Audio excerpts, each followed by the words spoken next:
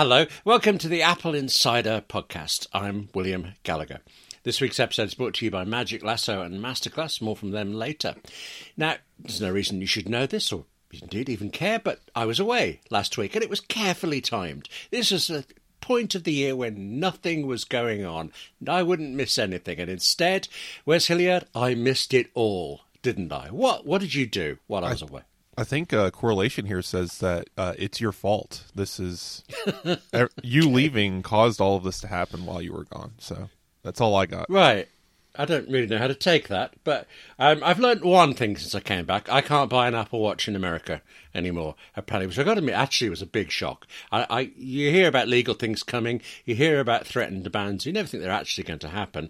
But as of about now, if I tried to go to apple.com and buy a nice Apple Watch Ultra 2, I'm out of luck, aren't I? It's certainly a story that's kind of snuck up on us. I mean, we knew it was coming because this has been said. When did that court case get concluded? Like the ITC actually put January, this in, I believe. Yes, there was a thing in January, a ruling in January, then a decision later in the year, maybe October or so, and then we went into. The judge made the decision in January, and then the ITC ruled in, I think October timeframe, right. and with the mandate that it was going to shut down. But we all kind of forgot about it because we kind of just assumed Apple would find a way to wiggle out, and it seems that they have not. Yeah, wiggle out or pay things. I read Apple's statement somewhere that basically said, like we are right. We are so right. We're not giving in to this. And Apple will never say it's wrong. We're giving in to this. But still, they seemed extra strident this time. And I can't remember ever an Apple product being taken off sale by Apple because of legal reasons. It is unprecedented. It almost happened with the iPhone 5 with Samsung's little dispute way back there, and the Obama administration actually stopped the ban from going into effect. So I can't remember which iPhone. I probably got that wrong, but it's that time frame, just right. 2013, 15 era. But yeah, so this has never occurred. I mean, of course, we have, as of our recording, 4 days to have the White House Trade Administration step in and say, you know what, we don't need to put in a ban. They'll stay the motion until all appeals are complete, in which Apple likely might come out triumphant after the appeals, but we'll see. So the story so far, just to recap, is, I'll get all the years wrong, so I'm not going to say the years, but we're talking 2016 era. Apple was in conversations with Masimo, this company that developed smart technology for health, and they had a very fancy pulse oximeter for detecting oxygen using infrared lights in your blood. So basically, Apple hired a few key members of its staff and key members of a different company's staff who also sued Apple for reasons. Company name escaping me, but Masimo is the key one here. They brought in some key members of multiple companies' staff and developed it themselves. At least they claim to be. The issue here is Masimo claims that Apple actually just straight up stole the information, basically hiring someone who knew about it, brought them into Apple, and then built the pulse oximeter based on their own technology, their own patents, which is the claim. Anyone out there saying they know the truth and Apple lied and stole, or this is all set in stone and Apple's whatever, no one knows. This is actually still quite up in the air. The details are so splintered, and again, years ago, it's hard to say. I mean, clearly Apple is a company of means. They can buy stuff. They were actually in discussions, I believe, to buy Masimo actually to get its patents, so this exact thing wouldn't happen. But for whatever reason, the people they hired believed that they were sufficiently different enough, the technologies they developed were sufficiently different enough that would avoid patent disputes, which now we're in the middle of. So whether Apple's in the right and the wrong, this is where we are. A hung jury left the trial kind of just floating in the air, as it were.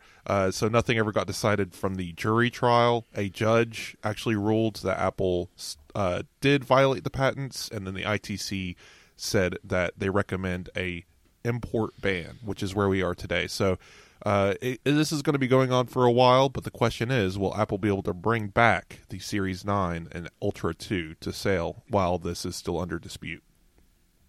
Yeah, the bit I didn't know was that thing about Apple may have tried to buy the company. I talked to somebody once that had a company, did a very particular thing, and it's now kind of faded away, but at the time, Apple, more than expressed an interest, Apple directly offered to buy them. And this person told me they refused to go to Apple, and they talked through all the reasons. Basically, Apple just controls everything. You end up, it's very unlikely you'll end up with a good deal, he was saying. And all that work he put into it, he was determined they were just going to carry on without them. And I believe, I might be, some years ago, I might be misquoting him here, but I seem to remember him saying Apple was really surprised that somebody wouldn't take all of the millions they were offering. But there were reasons. So maybe it was the same. And then Apple Sherlocked them the next year, right? Yep, pretty much. Yes. We've seen lawsuits like this before. They've never gotten quite this far. The reason why this one in particular is happening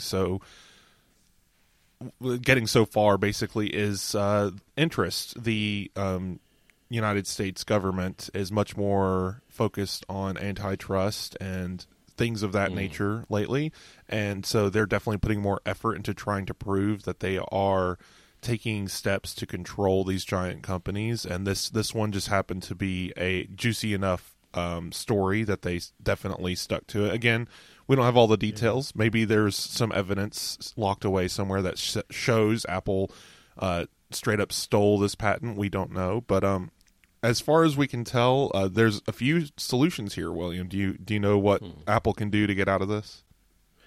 In that last moment, I was suddenly thinking, this is a hardware feature, but hardware is controlled by software. Could Apple just release a watch update that effectively turns off the blood ox thingy? Well, so I wouldn't say turn off. So Apple, they're approaching this from a different direction. And Massimo says, no, this isn't going to work. But really, it's not up to them. It's up to the it's up to customs to actually make this decision. So regardless of Massimo's protests, and I might be saying their name wrong, you might have to enunciate multiple letters. I don't know, but Massimo, that word. Anyway, despite their protests, Apple is going to, apparently they have been in the last few days, working on a hot fix for the Apple Watch. We haven't seen it yet as of a recording. By the time you hear this, the update could be out. But they'll release an update for the existing Apple Watches with blood oxygen detection and basically change how it comes to a conclusion and what data is presented to the users. From what I understand, from what I understand, they are not turning off the sensor. They're going to change like the route the information takes, basically, to avoid the patented technology, which might result in less accurate readings or different types of information as the output, but they're not going to turn it off entirely and just have a dead sensor on the watch. That's not going to happen. This is long enough now, and the company's gone that surely I can say this, but I worked writing manuals for a company called Apricot in the UK. It was making PC clones, and as I joined them, they were working. There was some legal case, and they had something like 72 hours to completely rewrite the BIOS in the PC thing, and it was exactly this. Yeah, that little thing, the basic input-output system that controls everything. They could not, that was the one thing IBM actually owned and could not be copied. So they went through the list of, these are all the things you can input to the BIOS, and these are all the things that come out. Do anything you like to make that lead to that, as long as it's not the same as IBM's one. And they did it in, I think, 70, it's a long time ago, but a very few days. Reminds me. So basically Apple's just going to faff around it and sort it out that way. Yeah, but it reminds you of... Reminds me of the BlackBerry movie that recently came out, where they I'm sure they dramatized the heck out of it, but they described there was a moment in the movie where they had to basically write an entire operating system in, I don't know, a day or something. It was a ridiculous time frame, whatever it was. And that they just, the dude stays up all night and he walks in and is like, I have a working thing. It's like, okay, good job. You know, it's congratulations movie. But no, this is an interesting solution. I think technically, like, again, governments are odd. They don't fully understand a lot of technology and customs. It's hard to say what stance they have here. We've heard very little from the White House. Actually, we got a statement, and it's basically President Biden has no input on it. They've basically passed the baton to the head of the trade office inside of his administration, and that person is now in charge of making a decision.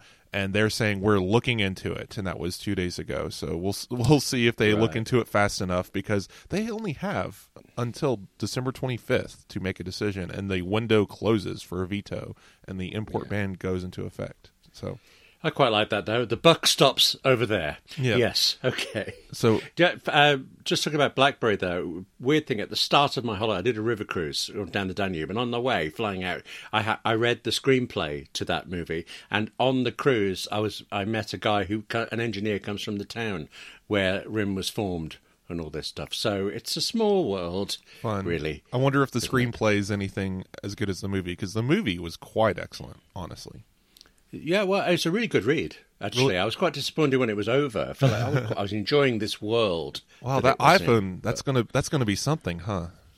Yes, exactly. So we've discussed 2 of Apple's options. There are, I believe, at least 2 more. So no, wait, I know one of these. Okay. Give up, abandon the Apple Watch forever. It was nice. It's done now. Okay, that would be a third option. That okay. would be so. The other 2 options we have, and I'll let you pick which one you want to dive into. Apple could make up. They could just settle with Massimo, and they say their phones. They're sitting there in front of them. They're waiting for Apple's call to come any minute now. For Apple to just call and do a probably $6 billion settlement, some nonsense number that's nickels and pennies to Apple. But they have heard not a whisper from the company, because Apple, again, like you said, feels so justified, feels that they are so right that they just cannot fail, that they have to pursue this. Okay, that's one. All right, so and do you know another one? Or can you guess the final option? So we have, it's kind of a fork here. So either new hardware. So either we get an Apple Watch 9.1 hardware update in April, which really, I mean, come on, the way Tim Cook's supply chain works, no way. Yeah, no. I think Apple would actually be willing to just forego 7 months of revenue from the United States Apple Watch sales, because it's a big world. There's a lot of people out there, and the United States only makes up a very specific percentage. We don't have those numbers, but analysts have been writing in to say we believe that Apple's financial impact from this will be somewhat minimal. The cow is iPhone, and then they make their monies from services and Mac. Apple Watch is just this tiny wearable with a limited amount of profit per unit sold. Add that to the fact that only half of the United States even have iPhones, and you need an iPhone to have an Apple Watch. So it basically trickle all the way down to how much does the Apple Watch really affect Apple's bottom line. So from a purely Wall Street perspective, they're going to be all about it at these earnings calls, like, oh, what are you going to do about the Apple Watch? But if we go that long, I mean, it would be horrible for the brand, and I don't see it happening. Apple has to do something to fix this, I think, in the short term. Like, I don't see us making it to February without an Apple Watch Series 9 or Ultra 2 on the market. Like, that, it doesn't seem sustainable. But I don't think a hardware fix is going to happen. But obviously, the ultimate end of this is in September, when the Apple Watch Series 10 or X or whatever releases. It will just completely be a different system for blood oxygen detection, and they can just start selling that and remove the other 2 watches from sale without any worry. Because, funny enough, just to note, everyone out here is wondering, well, what about the other Apple Watches? Well, Apple Watch Series 6 and up and the original Ultra all have the same technology. It's just Apple doesn't sell them anymore. So Apple doesn't produce them anymore, so they don't import them anymore. So it's an import ban. This is not a sales ban. As long as they can get the stuff to the United States, it can be sold. So any existing inventory can be sold by Best Buy, B&H, any of those companies. The only person that actually can't, or company that can't sell, is Apple. So Apple is going to have a complete stoppage on sales, but everyone else can sell out their inventory, which could take a couple months. It really depends on how much backstock they have. Just as a point of order here, I need to stress, you talked about the Apple Watch Series 10 or X. Whichever way it's called, it's still pronounced 10, so let's just be rock solid clear. on that. I'm making a very fine point there, but there's a reason for that. There are fine points in all of these legal cases that we don't know, and I said I was away for all of this one, but I've come back in time. That sounds like I've gone back into the past. I mean, I've rejoined the world at the same point that Beeper has been doing progressively more ridiculous, tiny little changes to try to get things to work. This business of getting iMessage blue blobs onto Android, which is apparently a thing for enough people that it was worth a lot of effort. So from my understanding is we've hacked the system to maybe you need to sign up with your email, to maybe you need to get a Mac. Now, what are they saying, William? Yes. Do we need to just buy an entire iPhone to have blue bubbles? I know, it's wonderful, isn't it? The hack, the workaround to save Android users from buying an iPhone but still getting iMessage is buy an iPhone. I mean, I thought that was the answer anyway, but, no. Buy an iPhone, jailbreak it, then apply the hack, possibly over and over again, and leave your iPhone on at home all the time, and your Android phone can possibly, for a while, until Apple stops it, get blue blobs instead of green ones. I just no. They're talking about like $50 iPhones. That's got to be like an iPhone 6, right? That's just kind of maddening. Well, apparently it would work with any iPhone. So right, but I'm just saying, like, they're going so cheap as I wonder if Apple wouldn't just, because there is a services end date on Apple technology. I don't know if people know this, but eventually things do just stop. If you have a really, really old iPhone, like if you picked up an iPhone 3G, do you think you could send an iMessage today? I wonder. I do know that like things like Apple Music and Apple TV don't work on older devices because those require certain parameters. But I wonder about iMessage. There is a page somewhere in Apple. We don't have time to do this live, but I'm sure someone can write to us and tell us. But there is an end of life for old devices. I don't think it's the iPhone 6. It's older than that for sure. But it's interesting to me that this is their route. And of course, is it worth it? Does it matter? Why not just download a different app? I know that means telling your iPhone friend to download a different app. But really, if this is such a concern, if messaging and having everyone in the same place is such a concern, I think the answer is, why are you on Android? Really? Mm-hmm. I mean, it's easy for me to say this because I'm outside the States, and most people I message with, unfortunately, use WhatsApp, so that's what I did with them. Yes, every time I have to write about this, I have to go look up which colour is iMessage and which colour is text, because I will get them the wrong way around. That's how unimportant it is to me here. But it is funny. You read things, you hear about teenagers in the States being under pressure to conform and to buy iPhones because of this stuff, but you would hope that teenagers would be rebelling. They would be choosing to go to Android if all their friends are on Android. Come on, American teenagers, do your job. No? You don't think? Or are teenagers different in the States? Well, the teenagers are the ones who are all buying the iPhones. Honestly, I don't know who's really doing this. Like, you have to think it's a subset of a subset, because I'm assuming this has to do with kids, teenagers, young adults who maybe just either don't have the money or don't have the care to go get an iPhone. Sure. Maybe they're finding that workaround so they're not excluded, because basically what happens, and I do this, I know, but I don't have really anyone on Android. I know one person in my contact list that I talk to regularly that has an Android phone. The other person I talk to regularly, I do through Facebook Messenger, sadly. But yeah, and that's like the one human I talk to on Facebook Messenger, funny enough. But that's just kind of how it works out. That one Android person is part of a larger friend group. They're just not in our group chat.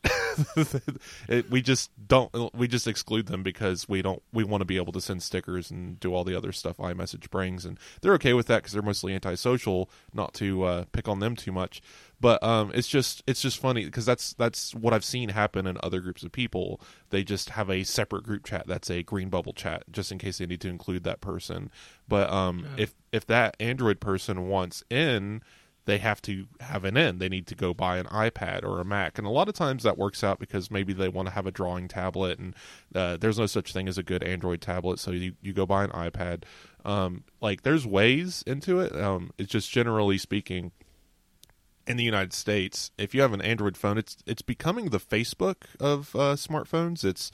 You're probably over 40 if you have an Android phone, and you probably don't even care, let alone just you're just going about your business, your life, right? This is the popular, like in the United States, the reason why Android is so popular too is a lot of times it's the free phone you get in subsidies. So if you have like food stamps, government issued food stamps, you can apply for a free smartphone. And I have family members with this phone. It doesn't have enough processing power to run Android. It crashes frequently.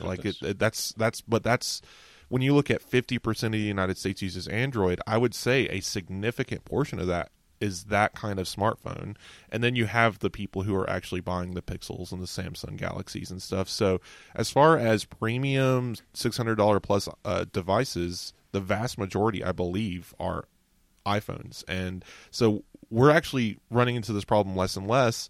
So you have to have a person in that category of a premium Android smartphone who also desires to be a blue bubble, who has the technical know-how, and I don't know, paying attention to the news cycle to know any of this even exists. Like, how do you know Beeper Mini exists unless you're like a tech nerd?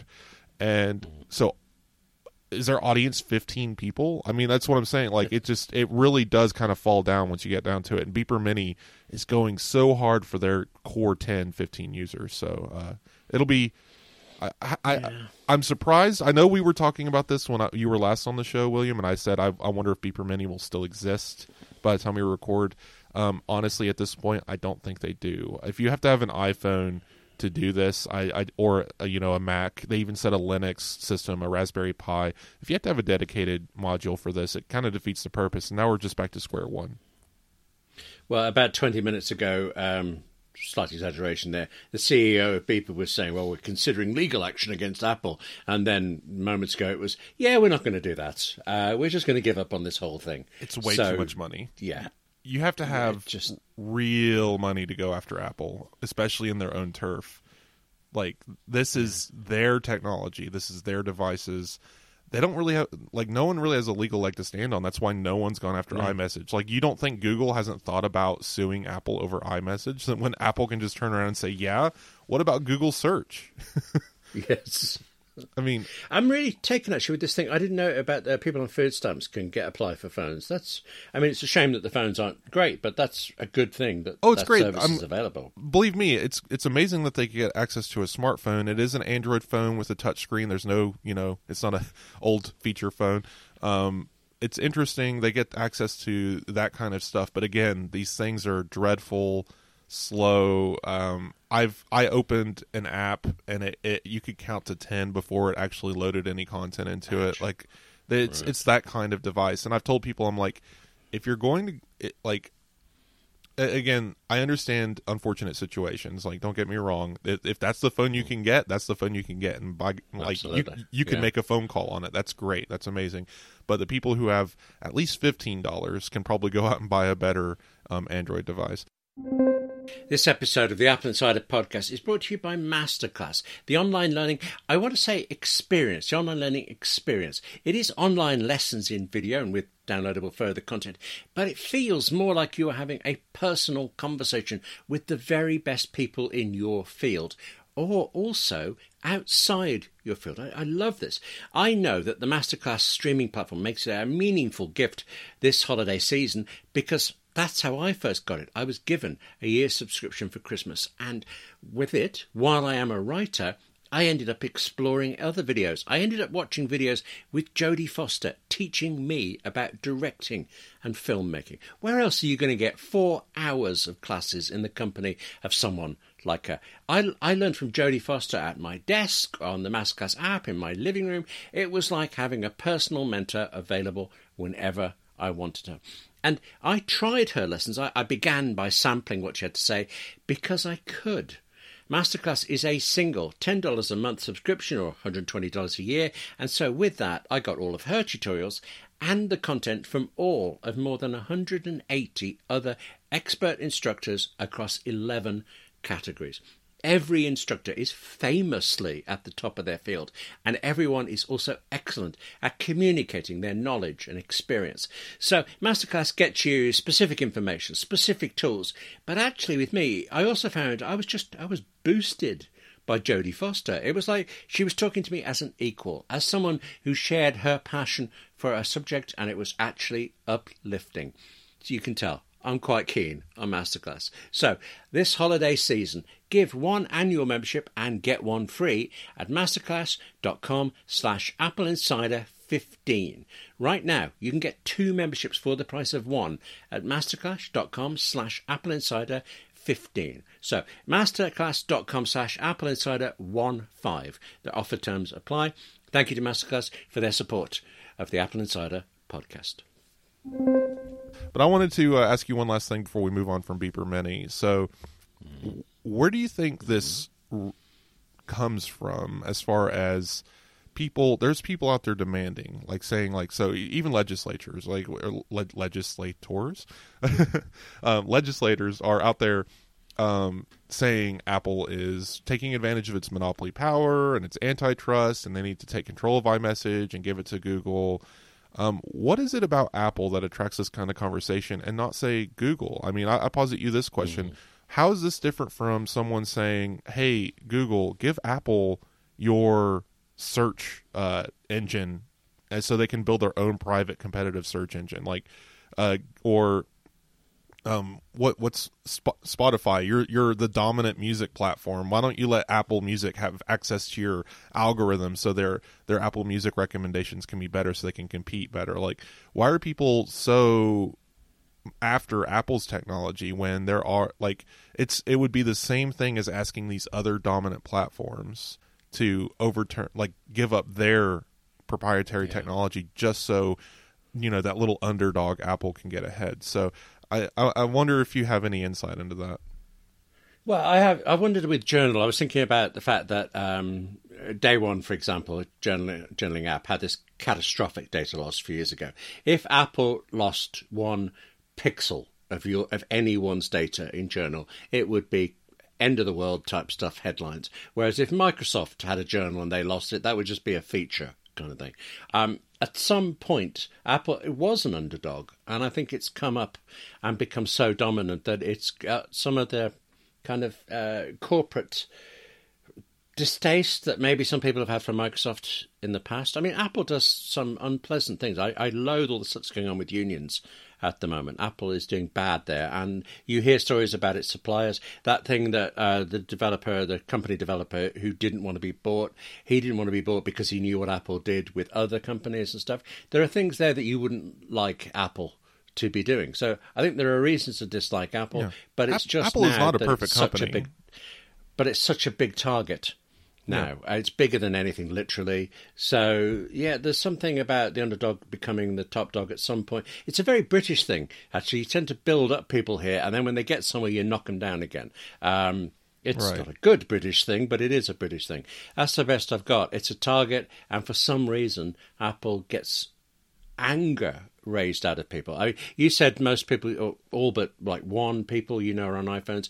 The giant majority of people I work with around here in the UK are on Android, and some of them are really blood mad about how bad Apple is. And you ask them why, and the answers aren't very most of them are gamers, and you can... They were told to. Yeah, most people who feel that way, I mean, this applies to almost any conversation, they were told to be angry or upset, but they don't have any foundation for the arguments themselves, so they actually can't argue it. They were just told to be mad, and so they're mad.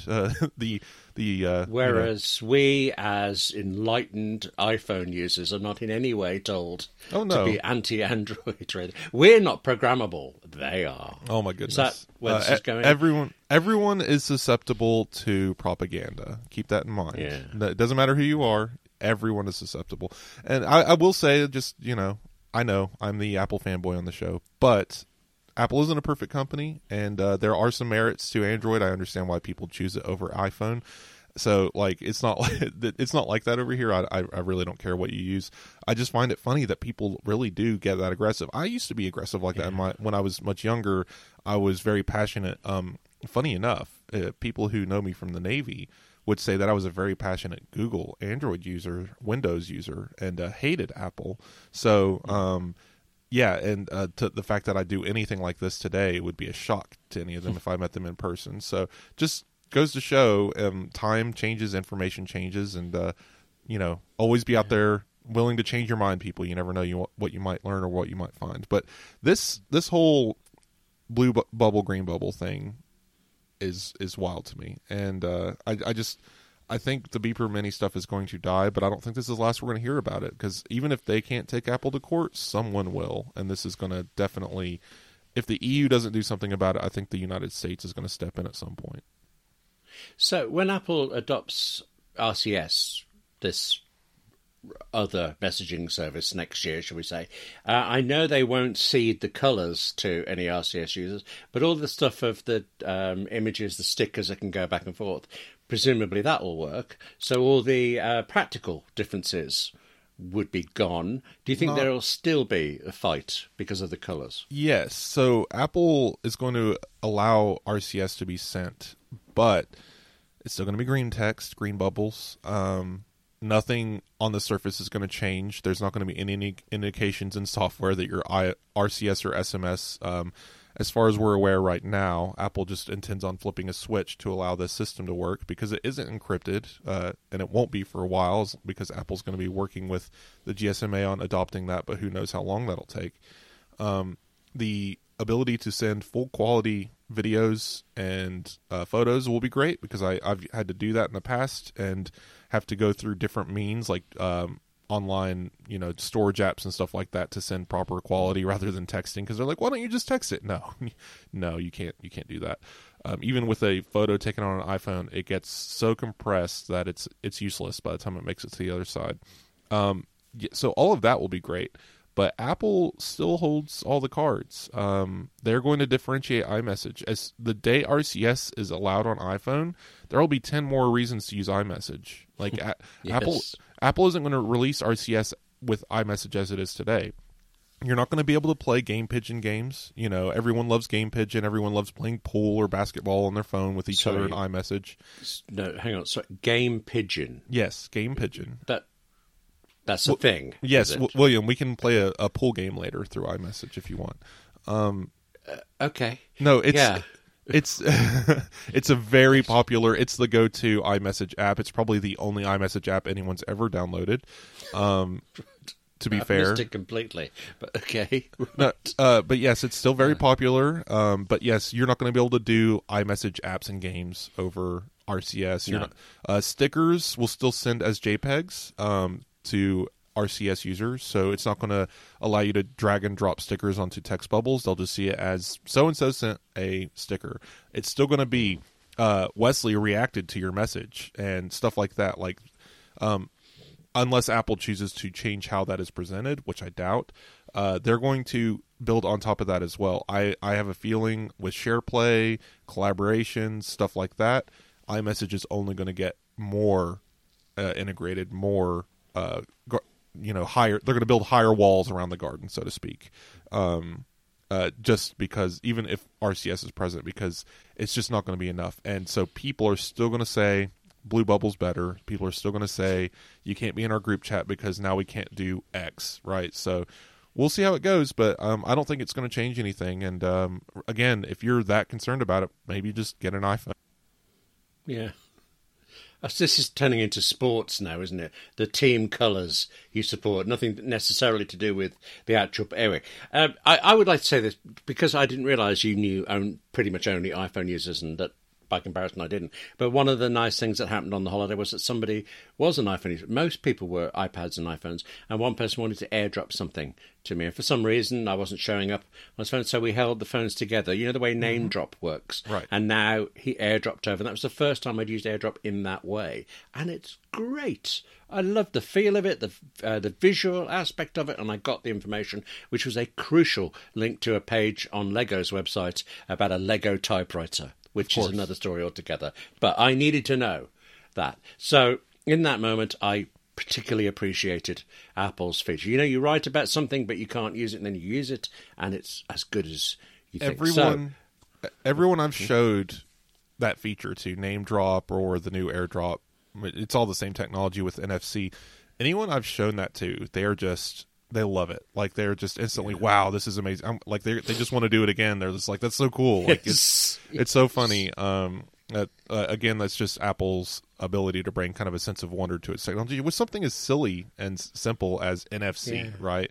But no, it's great. I'm very happy that Apple's been working on opening this stuff up. And again, you've just reminded me. I actually silenced an Android fan, by assuming that she was able to copy something on her PC and paste it on her phone. And then when I explained that that's what I do all the time with it, I got okay, there's that. Yeah. But anyway. There's companies like Samsung and Microsoft working on different kinds of ecosystem plays, especially across Android and Windows. And none of them, like, they've been trying to do this since Continuity was announced in, like, 2014. It never worked. I mean, it seems like a technology that you could get to work, but I don't know. The hardware and software technicalities of it are just so complex that you're never going to be able to just have an Android tablet and a Windows PC side by side and have the cursor move between them like you can with an iPad and a Mac. And looking at my desk setup today, I'm working on adding we've discussed this before, but my future plans for having a Mac in my work setup is going to be kind of a status board and server style kind of guy. And I'm working on... Wait. The Mac will be a status board. I had an old iPad on the wall till it failed. The iPad, not the wall. And that was a nice status display. I liked that. But putting a Mac there instead... Oh, this is the wrong way round, isn't it? Yes. And I enjoy the just complete flabbergastedness of people discovering what I'm trying to do. But basically, because we have a podcast to do, long story short, I'm going to be setting up right now my MacBook Pro, which will eventually be an M3 Mac Mini, because I'm going to trade for that. But it's going to be a external display that's going to run Slack, Paste, like the Universal Clipboard app. It's going to run all of the things that need to always be running in the background. It's going to be my universal control module, so I can move my cursor between my iPad and my iPad mini while I'm sitting at my desk. So it's going to have all of those kinds of systems running a few feet away. Yeah. And I can, add some widgets to the desktop, or I can open desktop Chrome if I need to for work. I've discussed that before on the show. That's like one of the few things I need a Mac for, is running desktop Chrome for extension purposes. So like that, and that's it. It'll be a utilitarian little guy over there, and I just need to figure out where exactly I'm going to put it and how far away I can get it before Universal Control stops working. So we'll see how this goes. It's going to be an interesting experiment.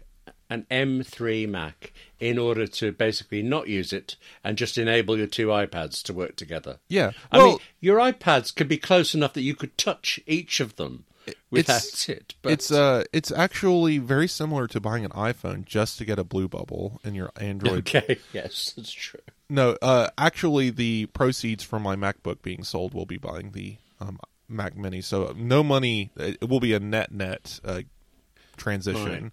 But the Mac... No money was harmed. Yes. Okay. Yeah. Just to be clear, like, if I was starting from scratch day one, I probably wouldn't do this, right? So, the only reason why I have a MacBook in the first place is because I moved to being Mac only for about 18 months to about 2 years, whatever that timeline was.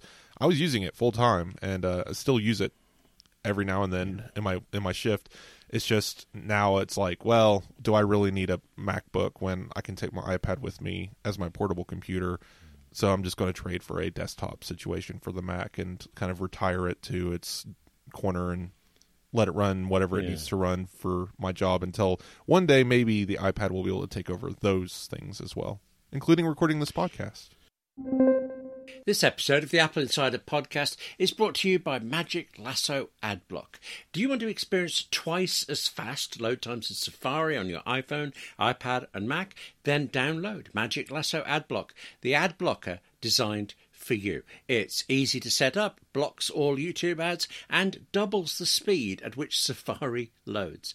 Magic Lasso is an efficient, high-performance and native ad blocker. With over 5,000 5-star reviews, it's simply the best Safari ad blocker for your iPhone, iPad and Mac. Magic Lasso blocks all intrusive ads, trackers and annoyances, letting you experience a faster, cleaner and more secure web browsing experience. And unlike some other ad blockers, Magic Lasso respects your privacy and doesn't accept payment from advertisers. Online privacy isn't just something you should be hoping for.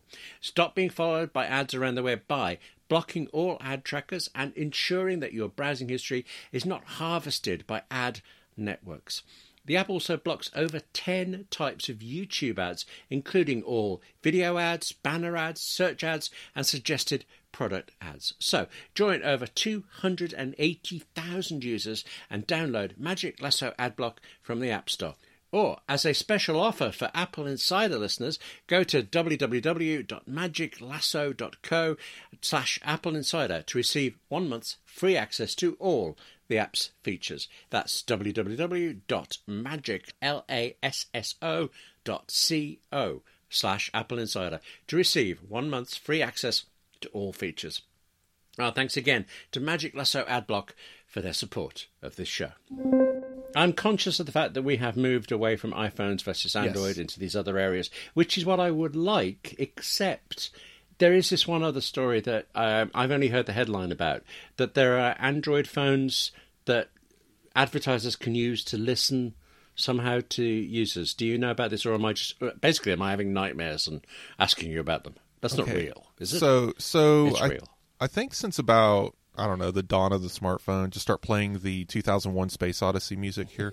As featured gorgeously at the start of Barbie. Let's just say of course. that. Okay, moving on. But, yes, basically since social media started becoming a big aspect of our lives, people started noticing targeted ads. So it was kind of one of those old wives' tales, rumor type things of, there's no way this ad on Instagram would show up unless it knew I was talking to my friend about towels, right? Like, I didn't type towels into a search bar. I didn't go to Amazon and order towels. It just showed up in my Instagram. How did they know? They must have been listening.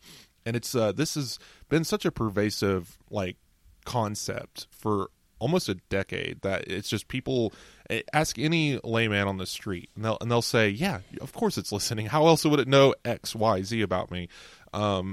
I'm here to tell you, no, that's pretty much never been the case, at least on iPhone, because Apple has really locked down how its microphones work, and apps now especially, I mean, I'm not going to say for all time, but let's at least say in the last few years, apps loudly tell you when they're using your microphone or your camera. Yes.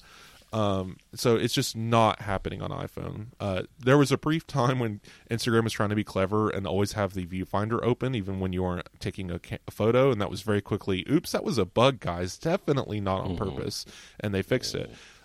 So there's been instances of that, but again, anytime your microphone is actively listening to you on your phone, or like location gets me every time. I'm like, what is the location guy shows up and I'm like, what is using my location? It's always the weather. It's every time it's the weather. Yes, same here. Yes. But the weather app is not listening to you either. Don't worry. So anyway, all this time it's been a rumor. But I can tell you, and Apple has, I think, released a statement on this actually. No, the iPhone is not listening to you. Third-party apps just don't have the ability. Any malicious ones that are caught in the act are banned or whatever. It's just not happening. But Cox Media Group has a page on their website. There's this kind of advertising firm. I don't know. They tell people we can get you information no one else has. And there was a page on their website that basically just straight up said, it's true, your devices are listening to you. We use active listening to find out everything we need to know about your customers, so you know exactly what they need in a moment. If they mention that they're about to order an Uber, that it's already on your lock screen, right? Like, it's just that kind of like really creepy thing. And it's this investigation from 404 Media, a relatively new website that's been spun up by some industry veterans. Recommend it. Go check it out. 404 Media. But anyway, they called them out on this page existing, and it disappeared for at least a couple days, and then it came back because it's such a strong advertising point that they want these people, like companies, to come use them. But again, it basically boils down to, yes, there's a way for them to do this. They're kind of using, we don't know, because it's like their kind of trade secret, but they're telling developers and advertisers how to get around like Android systems to listen to people, so they can automatically, like the next ad they see, the next notification they get, whatever, be ready waiting because you just mentioned it in a conversation. And it's really creepy, and I expect will possibly lead to some sort of lawsuit at some point, because that's just a terrible invasion of privacy. But people buy televisions that watch them on their couch and record when they raise their hand, so I don't know how much people really care about privacy these days, honestly. There is a bit of me that thinks presumably any listening is done through machine learning or whatever. It isn't actually some poor soul sitting in an office listening to all this, the boring conversations they'd have to listen to. Looking for keywords. Siri has kind of a thing. Like we've talked. Oh, I saw it pop up on my iPad. It has kind of a thing where it's always kind of the last 10 seconds of audio are available to Siri at all times. Because it's basically recording and dumping it continuously on your device. And that's why when you say the wake word, it knows what you were saying before and after the wake word, and can give you whatever context it needs. And if you have the share recordings with Apple, there's a chance that whoever is going through the recordings to, correct whatever it gets wrong, might get a few seconds around the wake word, and that's just a warning that pops up. That's a known thing. This isn't a big secret. This isn't a conspiracy. It's just how it works, and it's just one of those things of when you invite microphones or cameras into your home, you need to know how they work, because Apple might be going the extra mile for privacy, but not everyone else, and not on an Android phone that Google just doesn't have any control over. So, I was always taught in radio to regard any microphone as live. Even if you can see the cable not plugged in, it's live, and you act accordingly. Isn't there a famous thing with Ronald Reagan having made some joke about nuclear war or something, thinking the microphones were off? And obviously it was a joke. Nobody thought it was real, but still, it caused some kind of minor scandal. They're always listening.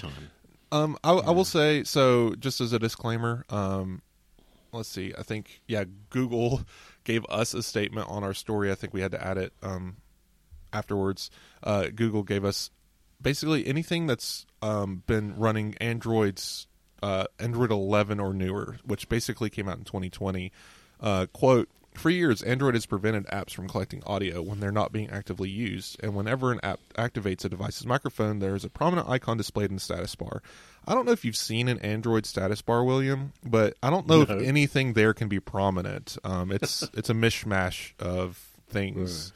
But just to give Google a break here and Android a break, yes, that's probably the case. It's just whatever this company's doing, they found a way around it, and that's the story, is they've figured out how to do this. Maybe it requires devices on Android 10 or earlier. Maybe it's those food stamp phones we talked about. I don't know. It's just interesting that they're making this claim so brazenly that they can do this. But Apple Insider listeners, take heed. You're fine. Apple's iPhone, there's just no circumnavigating the way they have their systems built, so don't worry about it. I was just wondering why this came up now, but I would never have conceived that a company would boast about being able to. Actually, I quite like the idea that somebody at Apple hears me swearing at Siri, because I've still got this thing where if I ask my watch to set a timer for 10 minutes, I will see written on the screen of the watch, set a timer for 10 minutes, and it will run a timer instead for 11 hours, 16 minutes, 42 seconds, some crazy-ass thing that's different from what I've said. And I can't work that out at all. So if a bit of swearing down the line helps or something, I'm getting embarrassed now. Let's move on. I've written the long-term review for the Apple Watch Series 9 that will be published about the same day it gets banned, so we'll see how that goes. Right. I don't know why that's so funny, but I've been thinking about that. I was finishing it up yesterday. I'm like, wait a minute. When am I going to publish this? But so I wanted to write a long-term review because Double Tap and stuff like Health with Siri just wasn't available when it was released, and I really wanted to discuss those things. And I go into like what is happening with Siri and why it's such an odd thing. And again, Apple's just adding another layer of complexity for users who care about privacy, how do you know it's on device? Some things aren't. We know that. So some things are going to get sent back to the internet to get processed. There's no indication of that. You don't know unless it's a health query. But guess what, William? Not all health queries are created equal. You can't do anything in the health app. It's specific things. But what specific things? We don't know because Apple doesn't like giving us information. You can tell it how much you weigh. You can ask how much you slept last night, but you cannot tell it that you had a glass of water. So it's just it's mind-boggling to me. And I wish, documentation. I know Apple does actually a pretty decent job these days. They used to be just zero.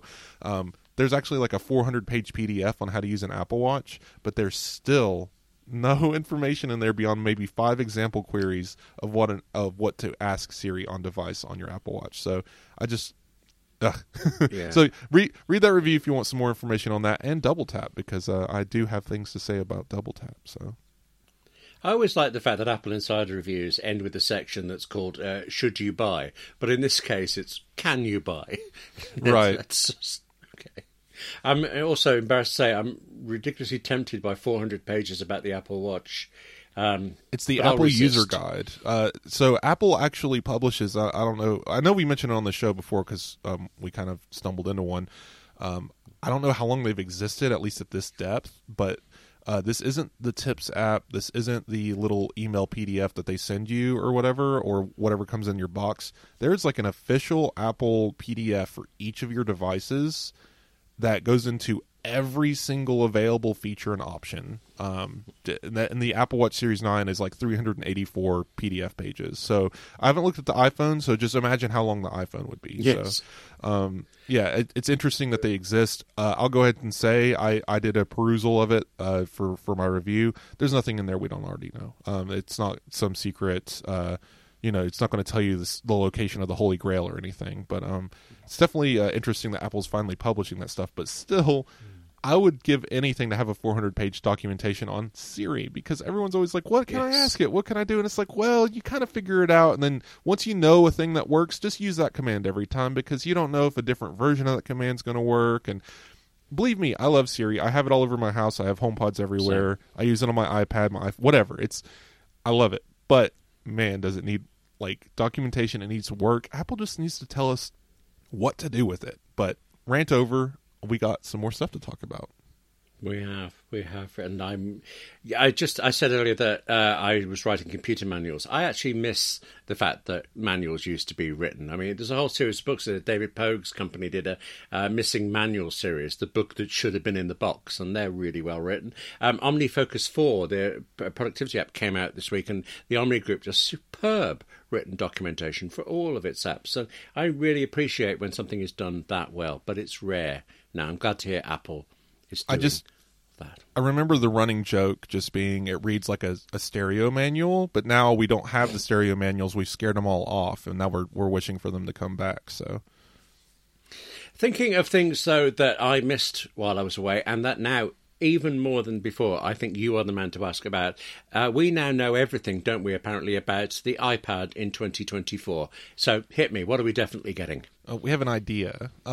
Definitely OLED seems to be the thing. Everyone's producing it. The supply chain's just all about, Apple ordered millions of pieces of OLED or whatever. So at the very least, the iPad Pros are going to move to OLED, which means the 12.9-inch and 11-inch will both be on the same display technology again. We're probably going to still see ProMotion. We're going to see an OLED, better backlighting than mini LEDs, so even better blacks, even better picture. Just watch out for that burn-in. Hopefully playing games on an iPad won't elicit item icons in Resident Evil or something in the corner. But yes, we'll see how that rollout goes. There's not much you can do with a flat slab of glass and aluminum. Everyone's like, oh, the iPad, what are they going to do? It's still going to look like an iPad. I know this design what was it, 2018? We first got this kind of flat-sided, big design, no home button, Face ID. I don't think we're going to see any difference for maybe a very long time, maybe until the next paradigm shift in computing. It's just, this is it. We've reached it. The pinnacle of tablet computing is a tablet, funny enough.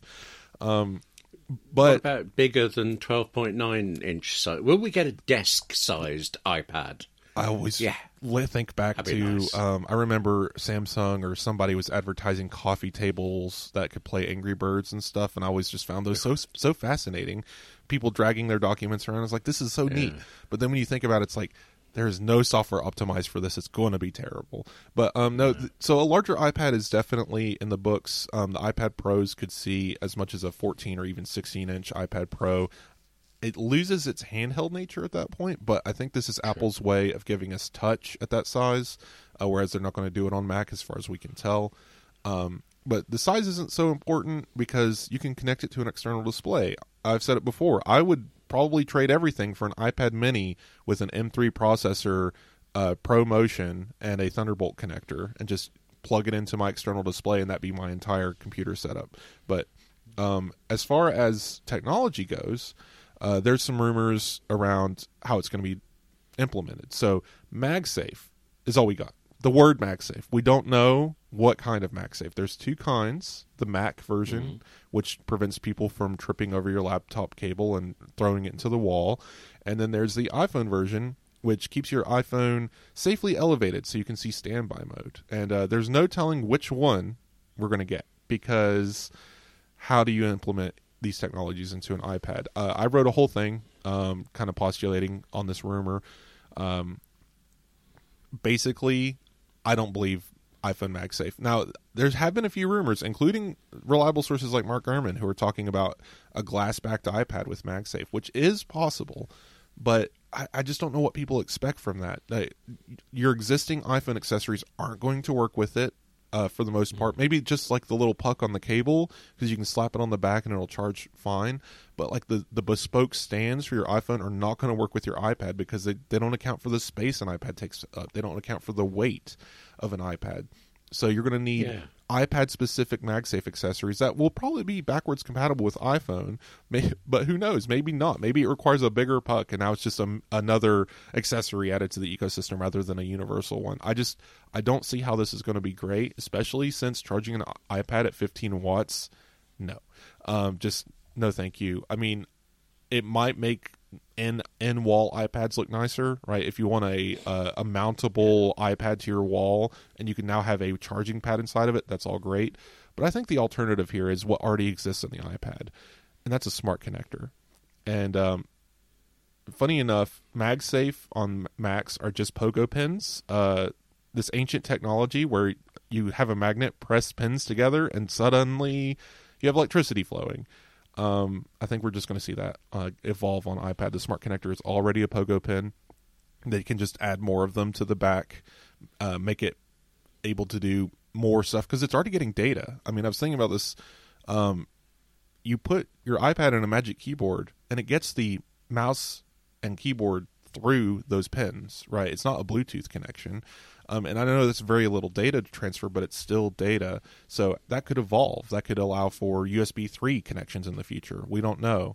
But this more advanced aluminum MacBook style Magic Keyboard connecting over a more powerful pogo pin that allows for maybe a USB data transfer, so you can connect a hard drive to the keyboard. Like, this is the stuff I'm thinking about is possible, but again, we don't know. That's the route I'm taking. What do you think, William? I think I'm hearing you correctly here. There's not going to be a foldable or a rollable iPad next Not anytime year. Soon. No. That date keeps shifting into the distance, and here's my theory.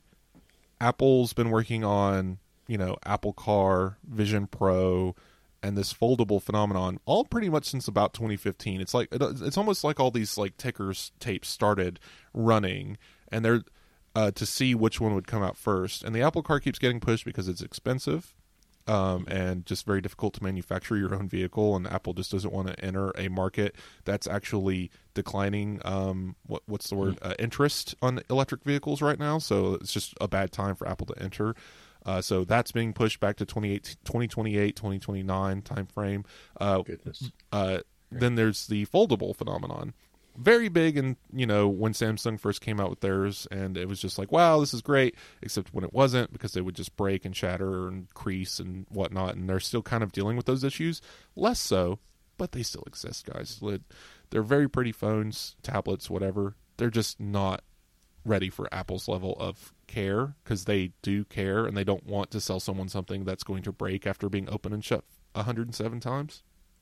So I think the foldable fad is slowly fading. I don't think it's ever going to make it to be mainstream enough that Apple's going to bother.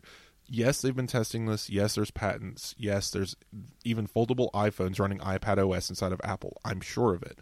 But that doesn't mean the technology will ever see the light of day, because it's just not going to sell. It's better to focus on what they already have, which is the iPhone, the flagship. People keep trying to replace the little the candy bar slab that we carry in our pocket. I don't think it's going to change. I think they're just going to get better at what we do, and where we are now is Vision OS. And what's the future of augmented reality? Instead of a foldable screen that you put in your pocket, just having a augmented reality overlay when you look at a specific part of your hand wearing these glasses, or like you pull out your iPhone, but it displays all this information in the air based on, image tracking or whatever. That's the future, rather than a clumsy piece of hardware that can be broken when you fold it the wrong way. So that's my take on this technology, and why we keep hearing foldables getting pushed back further and further into the future until they just no longer are talked about. Right. Okay. So sorry for the tangent. Me. Yeah. No, you've destroyed my hopes. The deadlines are pushing back, but that actually does remind me of the one thing I'm mad keen to talk about today, which is Apple vowed that there would be new CarPlay in new cars by the end of 2023, and with about 6.5 pixels to go before the end of the year, they've made it, haven't they? Kind of, sort of, a bit. Can you go out and buy me a Porsche with CarPlay today? It's the classic Apple move. They always said that they would announce more information by the end of 2023, and they have. That there will be vehicles in 2024 that you can buy with the futuristic CarPlay. Porsche and Aston Martin, right? Yeah, I've got to say, not cars that I would be in the market for, really. Well, mostly because they're very expensive, but also, wait a minute, I'm not that interested in cars. Cars to get me somewhere to go with CarPlay on the way, please. You're telling me disagree? You don't drive an Aston Martin like Vanquish around like James Bond? No? Well, you know the thing where the guns stick out? They were forever jamming, and I was taking them to the service garage. So I just gave up. Really? Oh, of course. Frankly, it's just not worth it. No. But you're a Porsche. Is it Porsche or Porsche? It depends on who you ask. I'm a Porsche man. Porsche. Just okay. I'm now thinking there's an Actra, a Porsche de Rossi, but that's probably spelled differently. Okay. The Porsche 911 is a beautiful vehicle with a long history. I'm going to buy a Honda Civic. It's fine. It's okay. No, this is great. I'm excited to see that this is moving forward. I don't know why there was such a dead zone in news about this. In 2 or 3 years, maybe we'll see this come down to, $25,000 vehicles instead of $60,000 vehicles. Yeah, I'm sure. But I'm excited to see this evolve. I wish just somebody, I don't care, make a business. You will make the money. Build full internal replacement systems for older vehicles, right? Give me the futuristic CarPlay in a 2001 Nissan Skyline, just because, why not?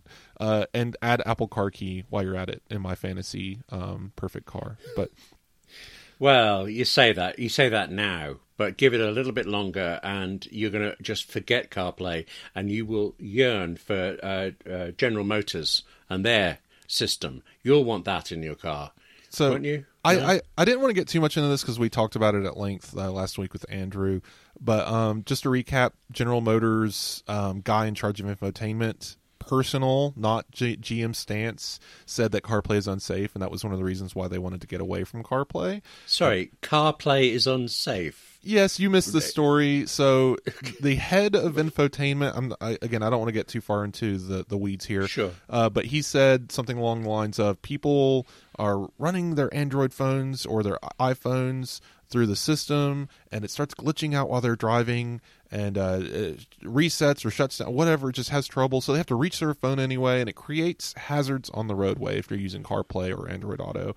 To which I responded in the article of, yeah, if the systems are failing, it's because your infotainment system's processor is garbage and you need to upgrade it. Sounds like, a manufacturing issue, not CarPlay, because iPhone's handling a lot of that processing power, not the car. It's just a display with a touchscreen. Sorry, but anyway, so they basically, again, GM's not attached to this stance. They gave us a statement, but he was insinuating GM's new infotainment system would be so excellent because it allows people to do everything that a smartphone can do without their smartphone, so they would never reach for it.